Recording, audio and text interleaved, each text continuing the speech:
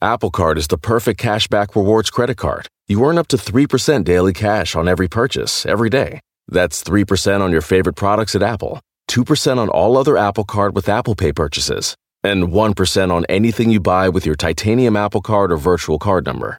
Visit apple.co/card calculator to see how much you can earn. Apple Card issued by Goldman Sachs Bank USA, Salt Lake City branch. Subject to credit approval. Terms apply. When it comes to your finances, go for the credit card that's always there for you.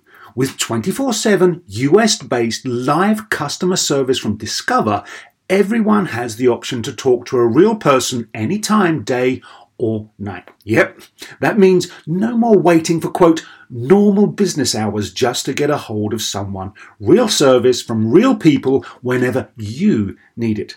Get the customer service you deserve with Discover. Limitations apply. See terms at discover.com/creditcard.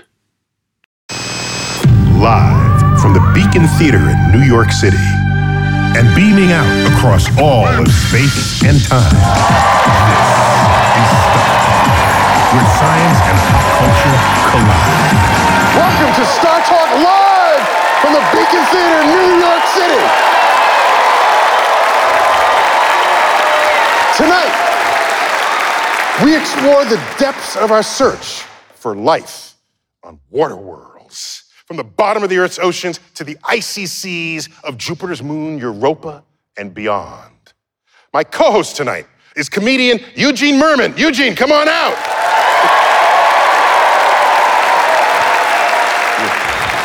Eugene, the voice of Gene, the little boy Gene on Bob's Burgers, and one of my favorite comedians, Eugene Merman. Excellent. Joining us tonight on this subject is planetary scientist Kevin Hand. Kevin, come on out.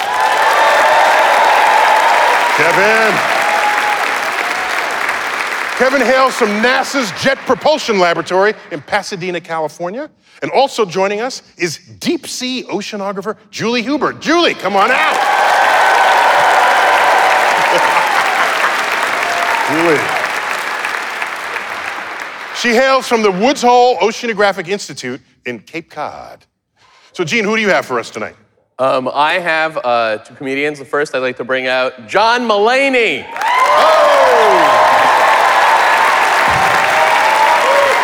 John, pleasure to meet you. And she's the star of The Unbreakable Kimmy Schmidt. Ladies and gentlemen, Ellie Kemper.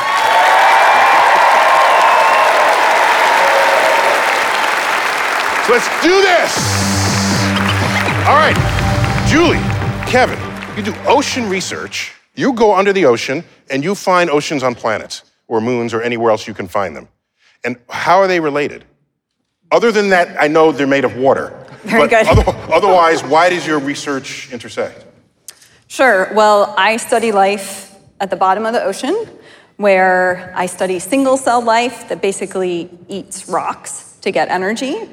And that's kind of a weird way to make a living. But we think... For the things that eat the rocks? For you, it would, it'd be strange. But we think some of the ways that life works at the bottom of Earth's oceans are applicable to how life might be surviving outside of Earth. Aliens. Say it. Okay, aliens. Okay, so do you care about the oceans as places where you find water, or do you also care about life in these exotic spots? Oh, both, absolutely. And simply put, when it comes to the search for life elsewhere, if we've learned anything about life on Earth, it's that where you find the liquid water, you generally find life. So this is life that thrives in extreme environments. Yeah, and it isn't just the bottom of the ocean. I mean, there are extreme environments everywhere. The New York subway is an extreme environment. I mean, when you think about how life has to get by down there. So there's lots of really interesting examples, but from the bottom of the ocean to the desert to the ice, all sorts of places. How far down at the bottom? Like... At the bottom of the ocean? Yeah, like meaning how, like if you're at the edge, it's like that much, but then how far are we talking? Sure. Like miles? Miles, like 7 miles. I always thought we used the term leagues referring to how far deep we Oh, were going. you mean 150 years ago? Right. Yeah. Oh, okay. 20,000 leagues under the sea. Yeah. Is the only example I have. Of the ocean. Yes. So let's test them. So how big is a league? A league is what should it be, Ellie? It's pi miles. Right? Yeah. No, I'm not. You can't just throw in pi and think you're getting the right answer here. I established myself as a scientist by using pi. Between 3 and 4. Yes, roughly. So Kevin, if you're thinking about the rest of the universe, but you need representative places on Earth, what places call to you? So our planet, our beautiful home, is obviously covered in life. And so when we think about building these bridges to assessing whether or not some of these other worlds could be habitable, we look for these environments on Earth that are extreme and don't have too much life. So the bottom of the ocean, the dry deserts of the Atacama, the... Miami? Miami, yeah, potentially. Antarctica, the Arctic, places that are icy, dark, cold, deep. These are some of the conditions that we think exist on these worlds out there in the solar system. And so if life exists in those environments, we can study, as Julie does, the metabolisms, the way in which they feed off the rocks, and then see whether or not someday, with our robotic vehicles, whether or not life exists. You did under say those they conditions. feed off of the rocks. They eat rocks. And That's gases badass if you could just eat rocks. Yeah. Thinking. Sure. So they're eating chemical energy that they're extracting from Earth's crust. And at the bottom of the ocean, you have seawater moving through those rocks, and it releases energy like hydrogen and methane and sulfur.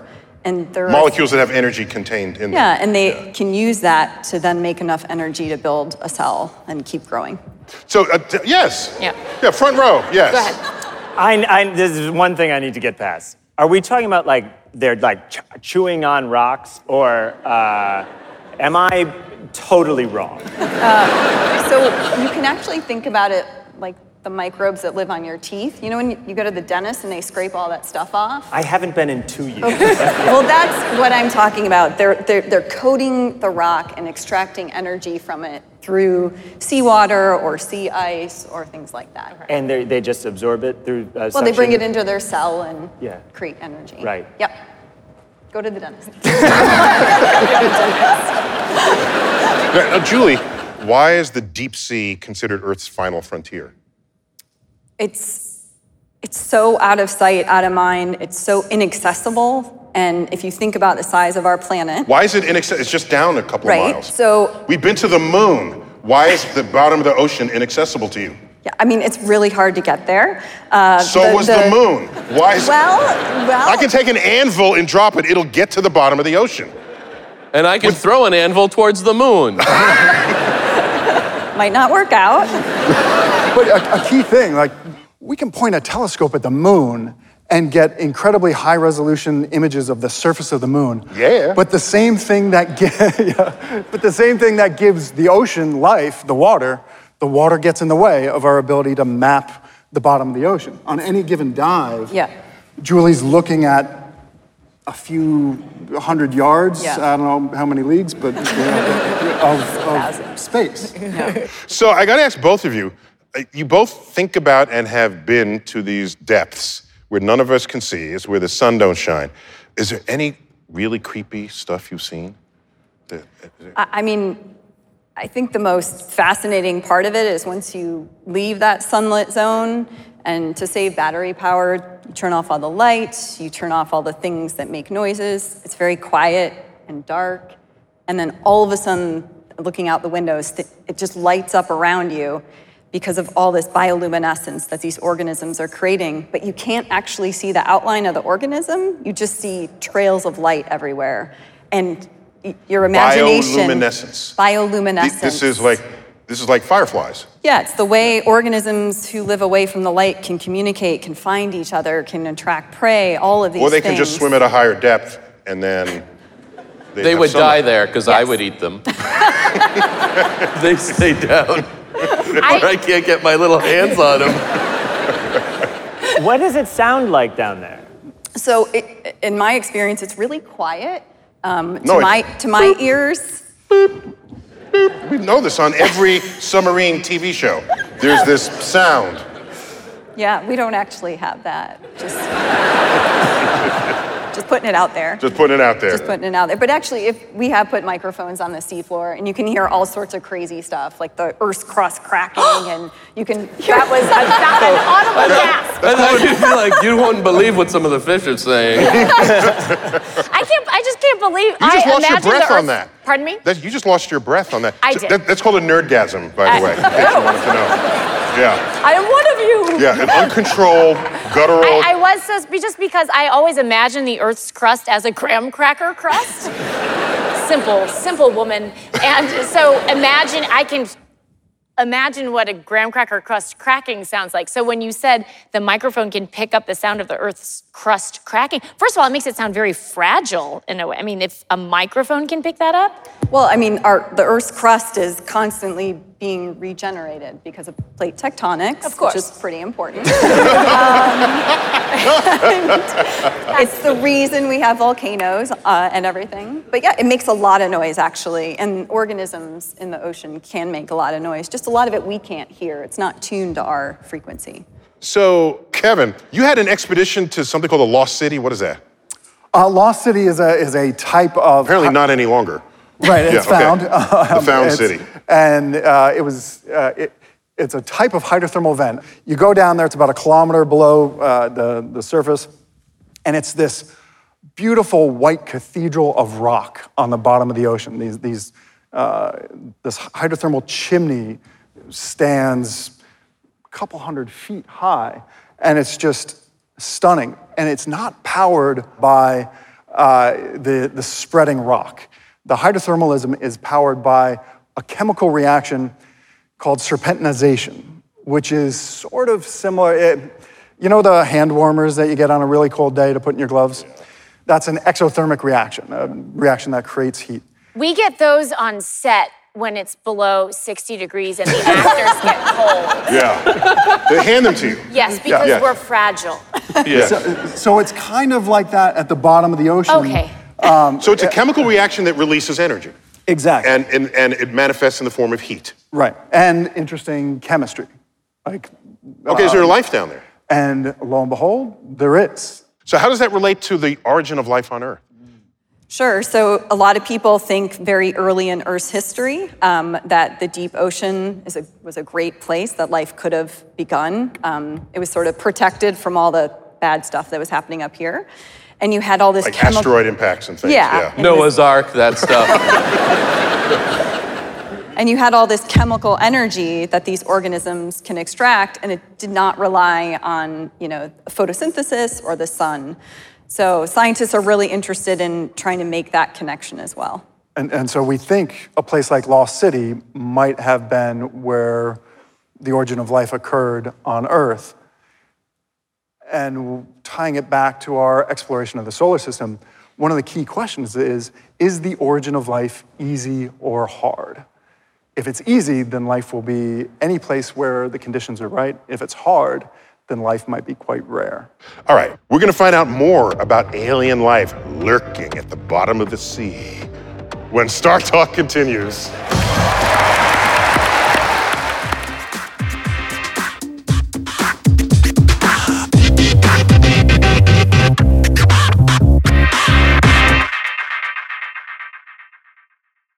Whether you're a family vacation traveler, business tripper, or long weekend adventurer, Choice Hotels has a stay for any you. And that's good, because there are a lot of me's. Choice Hotels has over 7,400 locations and 22 brands, including Comfort Hotels, Radisson Hotels, and Cambria Hotels. Get the best value for your money when you book with Choice Hotels. Cambria Hotels feature locally inspired hotel bars with specialty cocktails and downtown locations in the center of it all. Hey, that's me. Radisson Hotels have flexible workspaces to get the most of your business travel and on-site restaurants. That's me too. And at Comfort Hotels, you'll enjoy free hot breakfast with fresh waffles, great pools for the entire family, and spacious rooms. Hey, that's me too. I guess I'm just going to have to stay at all of them. Choice Hotels has a stay for any you. Book direct at choicehotels.com, where travel comes true. Hey, I'm Roy Hill Percival, and I support StarTalk on Patreon. Bringing the universe down to Earth, this is StarTalk with Neil deGrasse Tyson.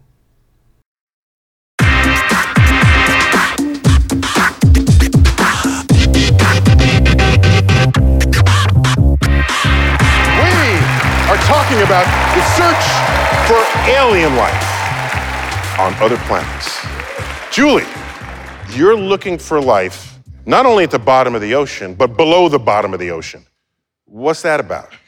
So the ocean doesn't stop at the seafloor. So the seawater is moving through the crust, and with it, bringing life, bringing energy, and there's a ton of life actually living beneath the seafloor. That is crazy. So we have life in the air, on the surface, in the water, and below the water in the crust that's below the oceans. Correct. Okay. So life in the dark, very broadly. And this whole program is about studying those life forms. Is this what I've heard of? It's called the deep biosphere? Yeah, the deep biosphere. I mean, we have found evidence for life miles beneath the seafloor. And when you say evidence for life, do you mean like microbes, or do you mean tiny, so not like tiny horses even a little? or any other kind of, just only microbes, not even nothing? You know, there's some worms, maybe. All right. Yeah. Worms. Strapping together more than one cell. Yeah. I mean, we're mainly talking microbial life, which for most of Earth's history was a microbial game. So the organisms living deep beneath the seafloor, you know, are some of our most ancient relatives to many life forms that we have here now. Has anyone discovered a talking crab in any of this? A talking crab? A talking crab like Sebastian. Oh. That would be, and who's musically inclined. Okay, yeah. Yeah. I mean, I feel like if a crab could say even 3 words, I'd be like, that's pretty good, crab. That counts as a talking crab. Yeah. And so what she's finding beneath the ocean, beneath the ocean, does that have any correspondence to what people are trying to find on Mars? Not on the surface, but beneath the Martian surface? Yeah, and so broadly speaking, we're raised, we're educated to think of the food chain as being based on photosynthesis, right? So the plants use the sunlight, the animals eat the plants, and then more animals eat those animals, and so on and so forth. The connection with the rocks has really been... That would mean we are all solar powered at some level. At some level, yes. Right. But this Looks like everybody's hungry. But so this kind of food chain at the bottom of the ocean is driven by chemosynthesis, the chemistry coming out of the hydrothermal vents and the rocks, et cetera.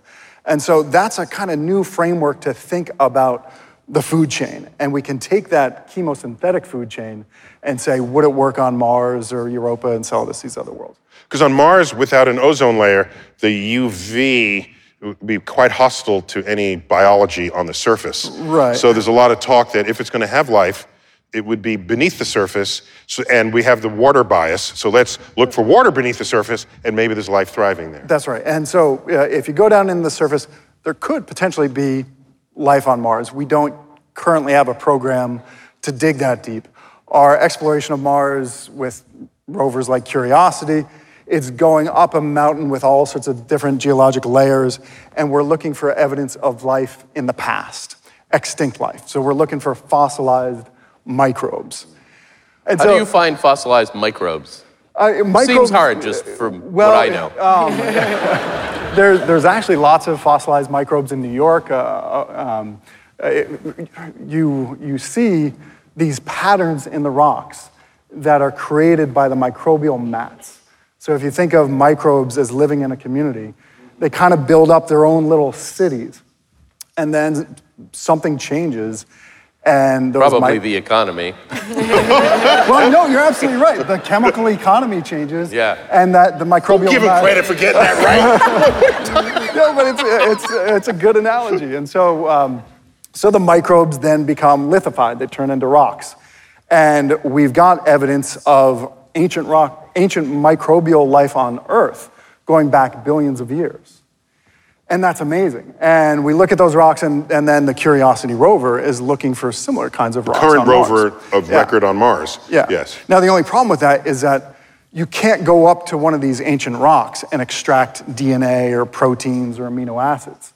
So as exciting as it would be to find fossilized microbes... Why not? Because it's not Those possible. compounds don't last that long. So you get the fossilized microbes, but no actual biomolecule. What if you spit on it? Is that Then you would find your DNA, definitely. great? That's all I'm interested in. Me. And so on Mars, we're looking for extinct life.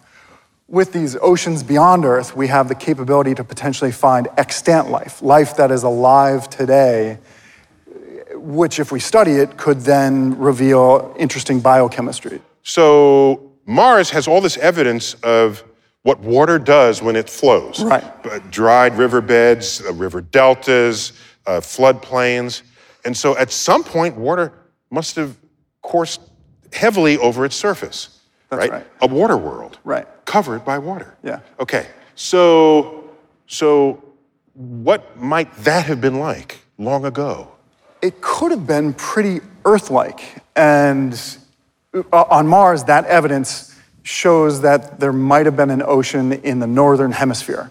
So Mars would have had all of this water in the north, and that ocean could very well have been habitable for life as we know it. It might have been very Earth-like. Sun could have powered life in that ocean. But there's also one problem. When we think about the origin of life, I'm curious if there's a separate, independent origin elsewhere. Is the origin of life easy or hard? Well, on Mars and Earth, we're close neighbors. And so in the early history of the solar system, Earth and Mars were sending rocks back and forth. And some of the microbes that Julie likes might have been eating those rocks, and they might have hitched a ride from Mars to Earth or Earth to Mars. And so it could be that life on Mars has the same tree as life on Earth, which would not be conclusive as far as a separate origin. Let's go beyond Mars now. Right. And so why are both of you so hooked on water? That seems so Earth life biased. Could you have life based on some other fluids? And are you limiting your search? Oh, yes. What about milkshakes? Oh! I I love milkshakes, by the way. I love a favorite thing. milkshake. It's my favorite thing. Something in common. I would, if it was one of the food groups I would bring on a mission to Mars, is milkshakes. I would too. I think we got a movie.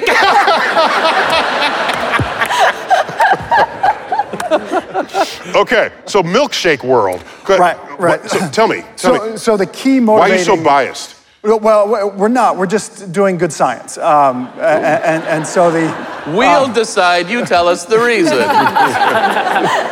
So it's not that we're not thinking about those things. We are looking for things in the deep biosphere. But when we search for life beyond Earth, we have to generate a hypothesis. And the hypothesis is, if you bring together water, some chemical energy or solar energy, energy, and the elements, the building blocks for life, if you bring together those keystones, you can formulate the hypothesis that life as we know it could arise. Saturn's moon, Titan, I think. Where you look? What kind of places are you looking? Well, so we've got these ocean worlds of the outer solar system. These are moons of Jupiter and Saturn, possibly even... Name a few. Europa, Enceladus, Titan, those are sort of the prime ones for the search for life. There's also Callisto. They all have liquid in them. Right, so these are oceans that are covered in ice, but beneath their icy shells exist vast, global, liquid water oceans. And in the case of Europa, we're talking about an ocean that is 100 kilometers, or about 60 miles in depth. That's about 10 times deeper than the deepest part of our ocean. You don't even want to know how many leagues. A billion leagues under the sea. A billion is a conservative estimate, sir. So you do the math, and it turns out that Europa has about 2 to 3 times the volume of liquid water in all of Earth's oceans. And so if there's that much water, could there be life? And that is a motivating question That for us. excites you. Yes. All right. When we come back, we will discuss the search for life in the oceans of worlds beyond when StarTalk continues. We're back on StarTalk, live at the Beacon Theater. We're talking about the search for life on ocean worlds and beyond.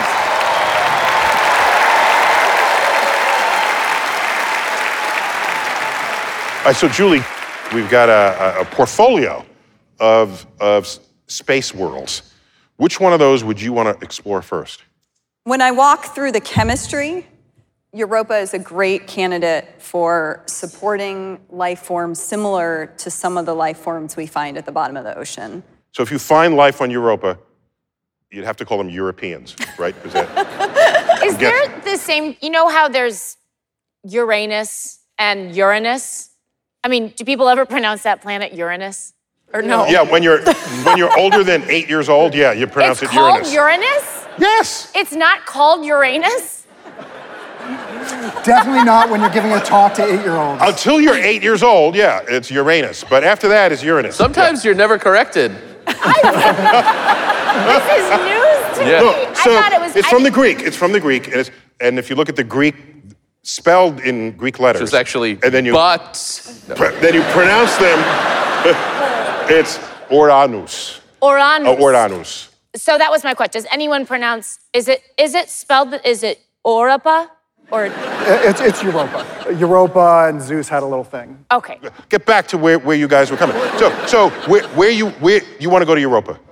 Yeah, so walking through the chemistry, what we know about Europa from flyby missions, what we know about Enceladus from flyby missions, there are a lot of good ingredients for life. Life as we know it. Life as we know it. So for example, Enceladus's ocean is being spewed out into space, and the Cassini mission was able to capture some of that material and measure it The in Cassini space. mission to Jupiter that Yes. stayed, and to Saturn. Didn't only look at Saturn, it looked at many of the moons of Saturn as well. And in that plume of material, it found things like hydrogen and methane, and also little particles that suggest it has a rocky core. So why is it spewing oceans into space? That's unusual or no? That's unusual, and I have no idea. Oh, okay. No, isn't it true that the heating of the interiors can actually trigger evaporation of the water, and it's got to come out. The pressure has to release. So it punches through the ice, and you get these ice volcanoes. Volcanoes not the exact right word, but they're geysers. Sure, geysers, there you go. And geyser is even not quite the right physics. The term cryovolcanism is used. Because that has more syllables. Geyser, yes. Yeah, thank God we're not saying geyser.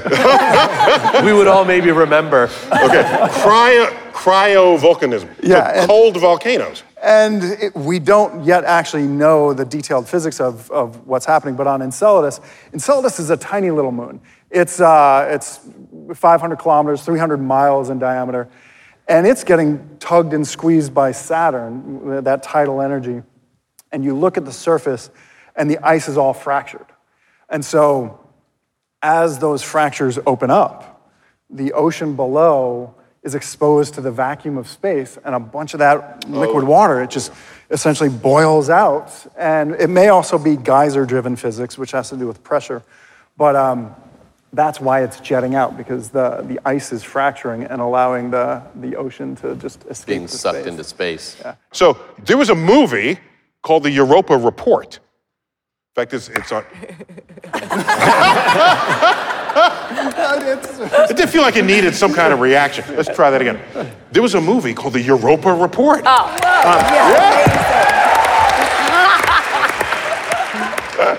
And you were a scientific consultant on that thriller. Is that right? That's correct. And I've done some science consulting on different things, but when that team came to me and said, we want to make a movie about Europa, I was like, oh, but this is my baby. We gotta get the science right. And they were fantastic. They actually got a lot of the science of like the radiation on the surface of Europa. Europa is bombarded by these charged particles, electrons. From Jupiter. From Jupiter. Yeah. And so you don't want to send any astronauts to Europa because they'll get cooked by that radiation very quickly. But that's what happens in the movie, and spoiler alert. Don't give it away. But I got to give some of the ending of the film because I want your comments on it. In the Europa report, they do find life, and it looks for all the world squid-like, or basically, or what's the general term for these creatures? Cephalopod. A cephalopod? Cephalopod. It looks cephalopoidal. Okay. How real? Julie, have you thought about how realistic that is? I have thought about it. I don't think it's very likely, personally. But there was yet another movie that had a cephalopodal alien. It was the movie Arrival. It's a great way to end a movie, right? Cephalopods. If it's in that many movies, it must be a real thing, right? But let's not miss the big picture here. Part of what's fun about this is like, for so long we've thought about little green men on Mars. Now we're thinking about octopi and cephalopods on Europa, and part of why we went with the cephalopod and Europa report is because if you think about evolution in an ice-covered ocean, and you think about evolution of intelligence and then technology, cephalopods can use tools, right? Those tentacles can do things. You can be a tool using octopus. Fish, not so much, right? Totally not. And so that was part of the rationale. I tweeted recently that if an octopus wanted to imprison a human, to jail them up, they'll have to put you in a room where the exit door had 3 doorknobs, and then you wouldn't be able to get out. Yeah. Interesting. Yeah. I like that. Yeah. What? I'm just... That's good. Right? Yeah, that's just kind of cool. Just one of the reasons to never be in a room with an octopus.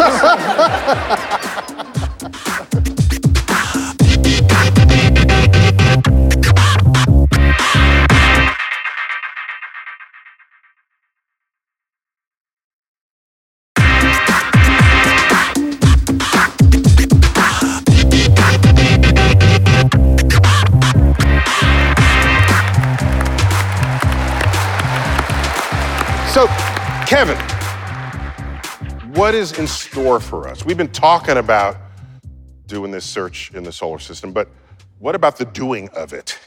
So what's coming up what's the future of Europa?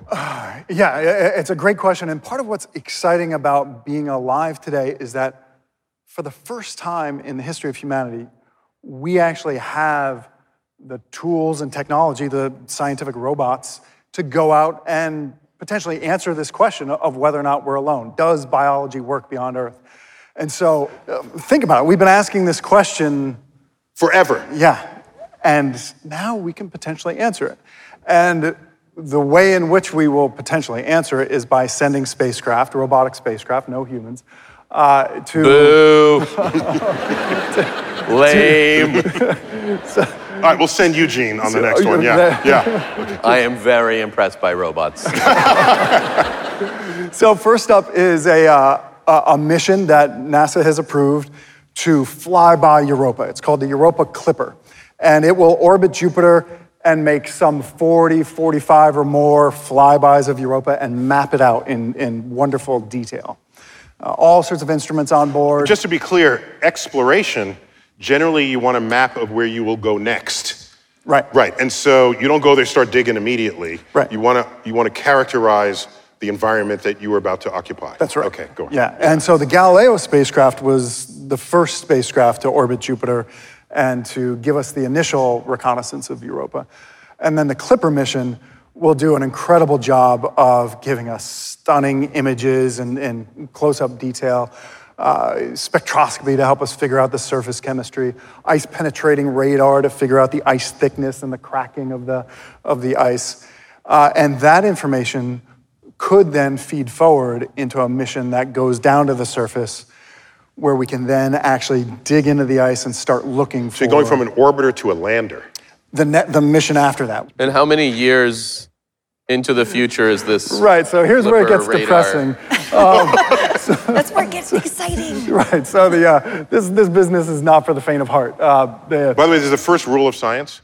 Whatever experiment you do, make sure the results come before you die, okay? That's a rule with a lot of jobs. So I started working on Europa in the year 2000 or so. The Clipper mission, if all goes well, it will get to the launch pad in the year 2022, 2023. It then takes several years to pinball through the solar system and get out to Jupiter.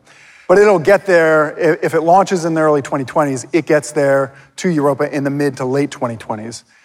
And then after that, we would potentially send a lander, and that lander wouldn't get there until the early to mid to late 2030s or possibly the 2040s.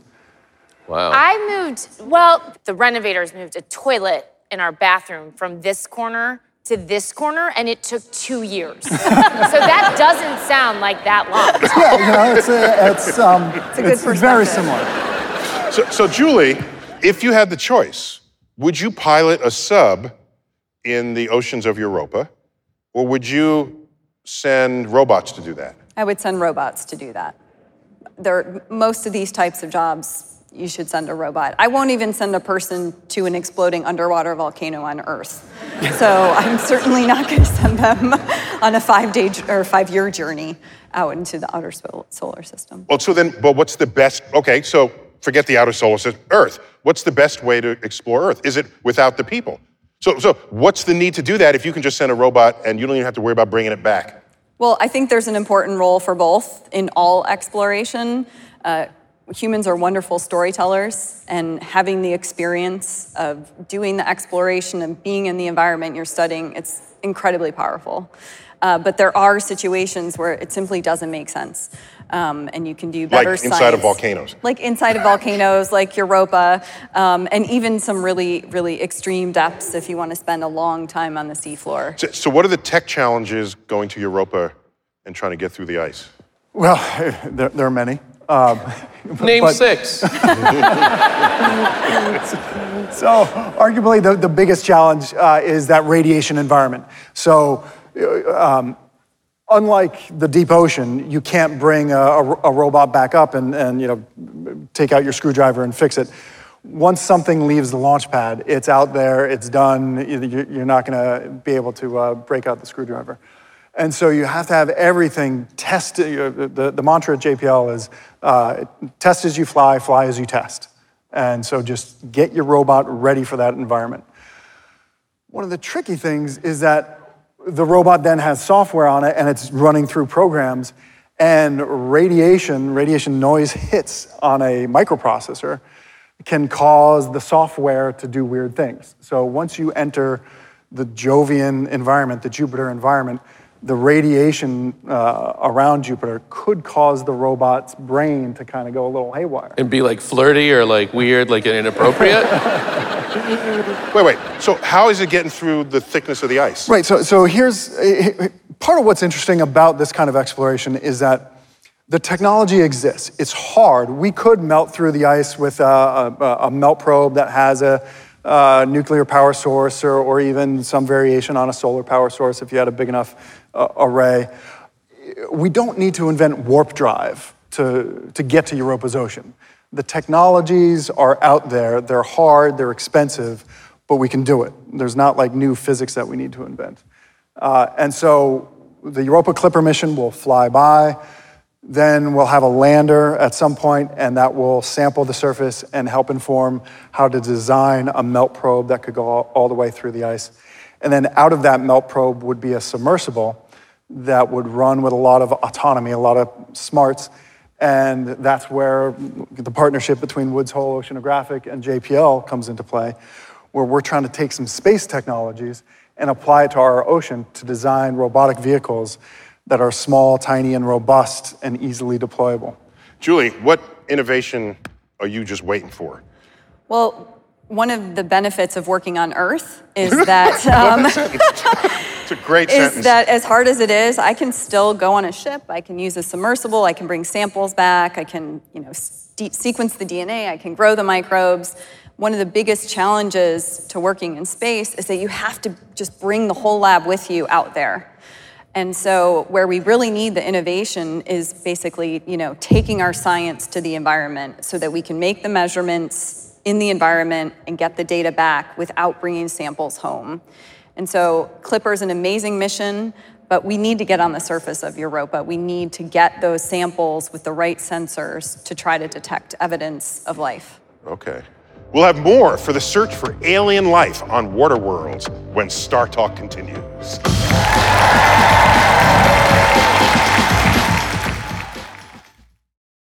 We're back on StarTalk live from the Beacon Theater, New York City.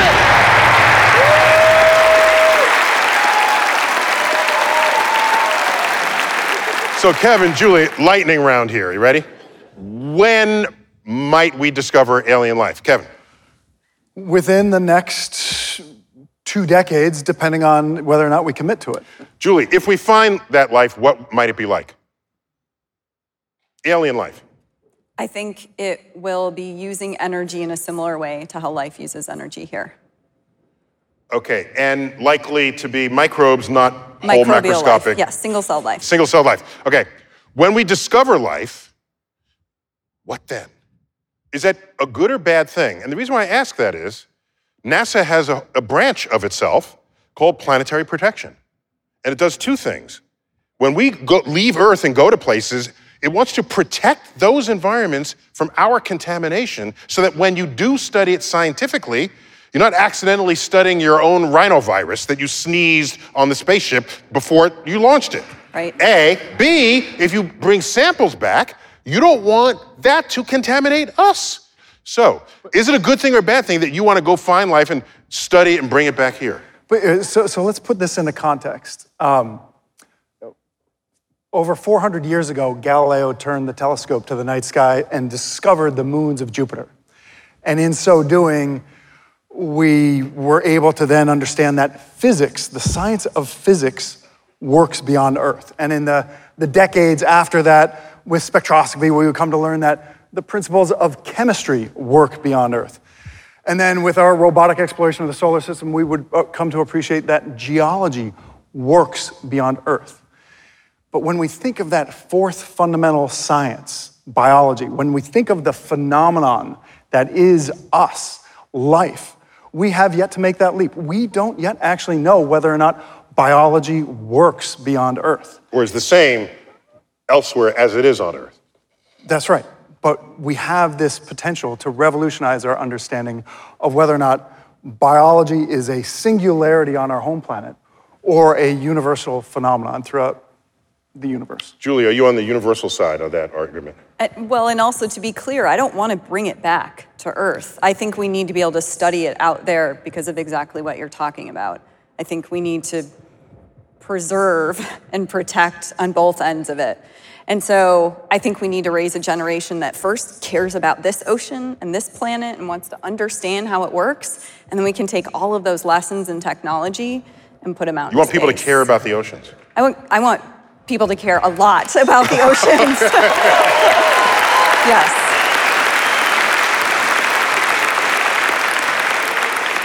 What's the future in your field? I think we're looking at a new age of ocean exploration. And it's one where we develop new technologies, new robotic capabilities to explore our ocean. And those serve as a bridge for someday exploring these oceans beyond Earth. And so there's this beautiful partnership where we learn more about the home planet while also building the capabilities to explore these worlds beyond Earth. So valuing home, you suspect, will empower us intellectually, emotionally, spiritually, to value other things that we find out in space. 100%. Let me get some parting thoughts from you guys. Ellie. Well, I want to thank you guys because I read a lot. I'm not a scientist. Finally, I'll come out and say it. And I read a lot of things that sound scary and hopeless. And so hearing you guys speak intelligently about life on Earth and life beyond Earth, possible life beyond Earth, has given me great comfort this evening. So thank you for letting me listen to it and every now and then talk about milkshakes.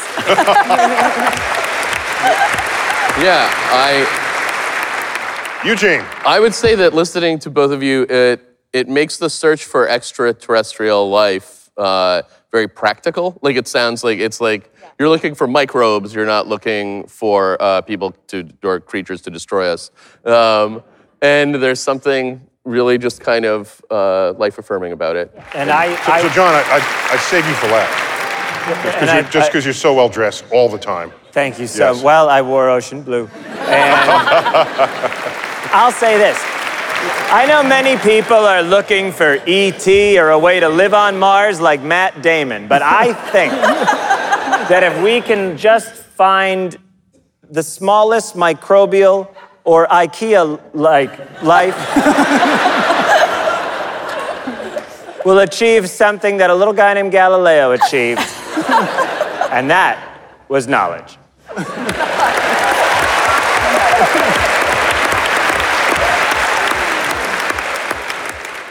So I'd like to offer some parting thoughts of my own. Anytime you read about a scientific discovery in the paper, someone was working on it for 10 years, and you never saw or heard of them because they were busting their ass trying to get a satellite to fly, trying to get a submersible to get to the bottom of the ocean, trying to get data that you can trust and then understand it and interpret it and then publish it. So I'm delighted to have the two of you on this program. And I think of what your exploration has done for the world. Consider, if you go far enough back in time, the academic scientists of the day, they were called natural philosophers. Philosophy, you break that word apart, is lover of knowledge. And if you were a natural philosopher, you were in search of knowledge that came to you from nature. Back then, there were no sort of stovepipes of one science versus another. That would come later, as people who studied life, they realized they needed different methods and tools, different tactics to understand life than the chemists needed to understand chemicals, than the physicists needed to understand matter, motion, and energy. So what arose in recent centuries is that the natural philosopher split out, and then you got the biologist publishing their own works, the chemist, the physicist, the astronomer, studying everything that's not on Earth. So then what happens? Wait a minute. Does nature split up into these professions? Does nature care that your textbook looks different from that person's textbook? No. Nature is one. Nature is a whole. And so what began to happen in the 20th century? You started finding previously distinct fields coming together. We start stapling together previously distinct paths of inquiry. And now we learn that life isn't just separate from even the rocks. Oh my gosh. There are rocks you wouldn't have had unless life had been operating, and you have life that you wouldn't have had unless you had the rocks for them to thrive on. So now we have, is it biogeology? What's the new thing we're stapling together because of the work you're doing? So I foresee a time in the not so distant future when all the scientific professions are stapled together as one, just as nature had intended all along. That is a cosmic perspective. Thanks for coming out tonight. Join me in thanking our panel.